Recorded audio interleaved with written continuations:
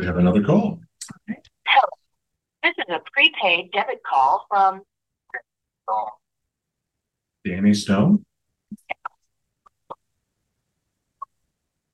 to accept this call for subject to monitoring and may be recorded. Your call will now be protected. Thank you for using TTL. Hey, is this right? It is. Is this Danny Stone? Danny Stone? How you doing, man? Well, simply committed, not living a dream, no hostage, wish I was home decades ago. Oh, my wife Jessica's here. Hey, Jessica. We're really glad to have you. And I actually, you gave the most perfect response to my dumbass question. What? Stay at a time like Bible says. Yeah. Man, I'm glad that you called. And here's the deal. The floor is yours. You can say hi to whoever you want. You can share anything that you feel led to share, anything you want the world to know. And if we feel led to ask questions, we'll ask questions. All right. My name is Danny Stone. I'm a resident of Bush Lake, Minnesota, MSOP. I'm not, I wasn't a born citizen of Minnesota. I'm actually from Fort Wayne. But my commitment started in 2005. I did 89 days on a technical violation of prison when I was 20 years old. They picked me up when I was 19. February 1st, I got to prison on my birthday, February 28th, 2005. And they had an ECR hearing. I had no idea what that was. And they gave me a level 3. I didn't even have a level. I didn't go in for a reoffense or nothing like that. And and then I go to get out. My girlfriend Ashley comes to pick me up. Had all that approved beforehand. And here's the county sheriff. It's hard down to pick me up for a whole year. I got this. And so I ended up calling my deal. He said that they had some sort of petition thing for commitment. I was like, what the F? And so we get down there, and the lawyer that I was given said he didn't do anything for 5 minutes. He didn't even say nothing. He didn't contest it. He didn't object or nothing. I got screwed. And so I get transferred to St. Peter and go through the whole process. Well, I beat the commitment. Long story short of it, I beat the commitment. It got dismissed. There wasn't enough evidence to say that I was a pedophile or a serial rapist or any of those things. Doctors even testified I wasn't a pedophile and all those things, that I wasn't a pattern offender or whatever. And but the state appealed. Instead of fighting against the county, I was actually fighting against the Attorney General's office, and I had Noah Cashman. He's not a good person. But anyway, so he appealed, got it overturned. And I think the Attorney General actually made threats towards my PO or made a deal or whatever because I got violated basically because I couldn't provide a place to stay. So they just had me at rich level 3. It makes it hard to find places to stay. So my PO, my HRU hearing, it was kind of a deal. It wasn't like it was a 60-day debt violation. It was kind of a deal where they said I had to go back for 60 days or whatever when I beat the commitment. But they said that if I found an address and provided an address, I could get out. So the Attorney General appealed. On the 58th day, actually on the 51st day, he denied 180 in Minneapolis, a halfway house.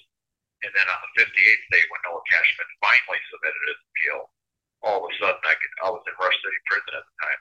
And all of a sudden now I could stay at 180.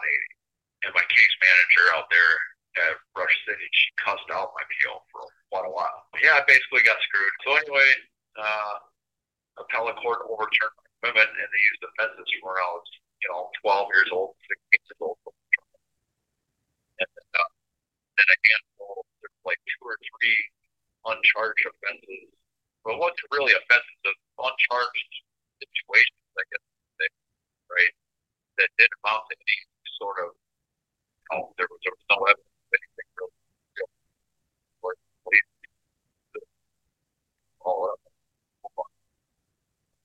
But when they brought in full record, other person,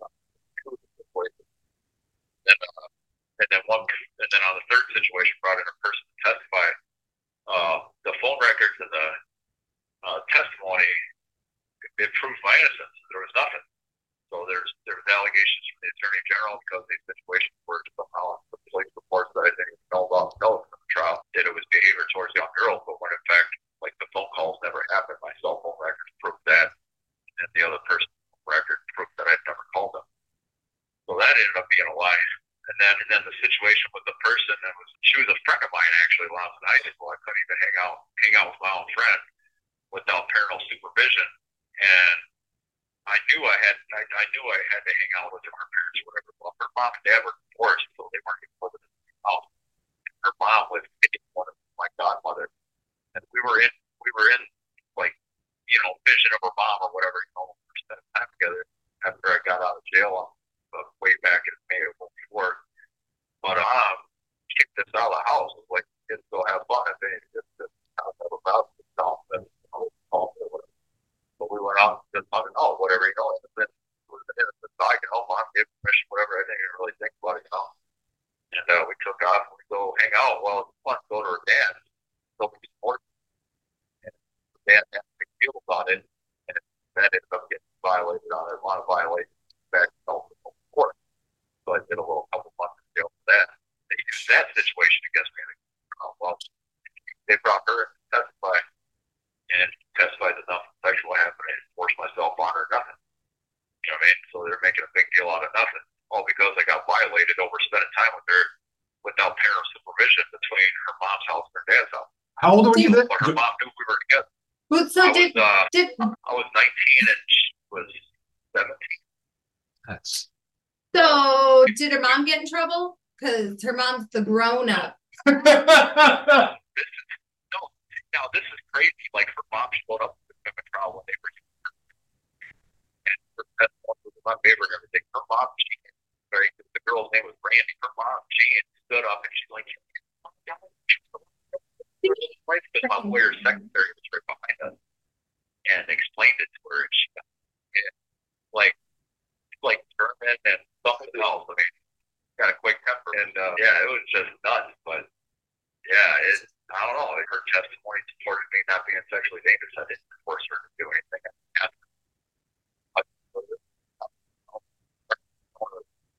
Like Minnesota when I was 7, I met her back when I was 5. You know what I mean? Yeah. So we weren't exactly the same age, but we were close. So I was hooking when I was 16. I was hooking up with 22-year-olds. It's that I lost my virginity on purpose. I was 14. She was 21. Like I'm the one that seduced her. And I know that sounds screwed up, but like you shouldn't though. I was over sexualized at that point and I knew too much about it. But like my dad knew and didn't say anything. I think he was probably proud of me as how screwed up it is. This whole situation screwed up. Like your situation screwed up, but these age gaps are so weird. Like even 13 to 16. Like how do you I don't know. I don't know what the right thing is, but this sounds like BS to me. You're not like you're lying. Your situation is BS. Wow. Yeah. It's crazy. Crazy. Once the sex fest when I was 12, right? I completed treatment. I wasn't sexually motivated. It was in my treatment helped, but it wasn't sexually motivated. Therapist felt that.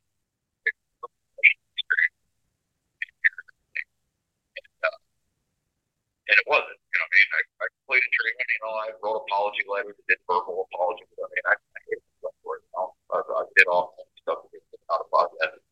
Nothing works, so I was like, well, okay. But like this is going on, it'll help it go on a lot. And it did, it took me out of that foster home, put me in another foster home, it's kind of fucked up situation, but, it is what it is, bygone. Once it's done, it's done. I felt bad about it at the time. I still feel bad about it, but I don't today look back at it like, damn, I'm a monster. No, I'm not a monster because I did actually assault her. Like the bottling thing. It's about to happen. I didn't want to think of something. But anyway, that night, the thing when I was 16 was actually an attempted assault, right? And they tried to say that I had a weapon. They didn't, right? And what wasn't said about that situation is that the girl jumps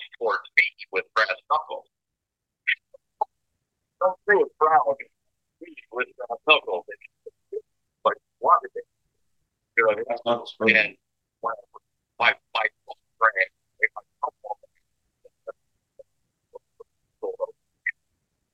my cell phone rang, and somebody was calling me that wasn't in the crowd, because there was a crowd. There was 20 people on my side, 20 people on her side, and somebody was calling me that wasn't in the crowd. And I reached in my pocket, pulled out my phone, and some idiot on her side thought that I pulled a knife out. I didn't even have a knife on me.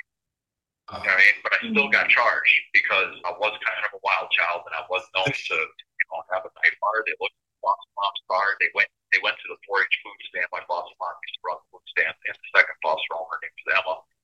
And they went and checked her purse, sexual nature. However, it's still behavior with some girls. I was a teenager. Hello. Like a teenager's not allowed to talk to other kids. The way the teenage girls don't always get along. How many times do college kids leave to the high school parties that they just graduated from? Or how many high school kids go to the frat parties? Oh yeah, I did that. Yeah, I did both. And that's what you're explaining. So when I tell the, I'm speaking, go ahead. I'm going on a rant.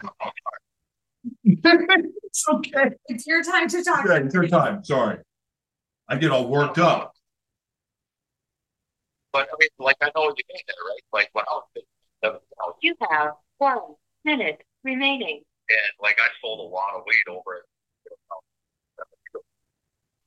When I was over there, they called me up and said, like, "Donor, we can bring us some weed." But and that's what brought me around. That's what brought me around a girl that used against me. I was 18 years old. I committed a third-degree sexual conduct. We got dismissed later, right? And they still want to use that against me. I was 18, but there's a lot of doctors now that are saying that anybody that commits a sex offense from age 12 to 18 is juvenile offender. In that case, it's dismissed. I've been exonerated of the charges. The charges aren't even on my record, but for committed offense past the age of 18, ever. I was a senior in high school even. Like, I was still in high school. You know what I mean? So, Wow. it's just, yeah. 21-year-old daughter, she gets her point. Thank you for your You gonna call back? No, Daniel told him 15 minutes, but We barely got. I would do like an hour-long interview with him because we just now all of a sudden got to all the crazy stuff. And I don't want to, when I say that, you have to understand something. I'm a shock jock by heart. So I love wild conversations. So I'm almost forgetting that he's locked up in a shadow prison and all of my instincts started to kick in. I'm like, well, now we're getting in a conversation here. Forgetting about what's going on. But that sucks. Yeah. That's another. You shouldn't be there. Kids are kids.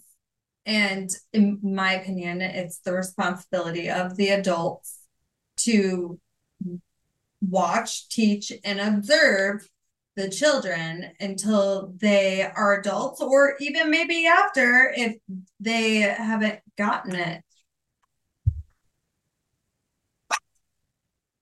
I am he's funny too. I see him, if he gets out, I would love to work with him and teach him how to broadcast and podcast, because there's got to be, because I want to also, I think he's probably also doing the work, and I don't think he wants to stab people still, but I don't know. No, he's funny. I'm laughing, and it doesn't sound like a serial killer. All right.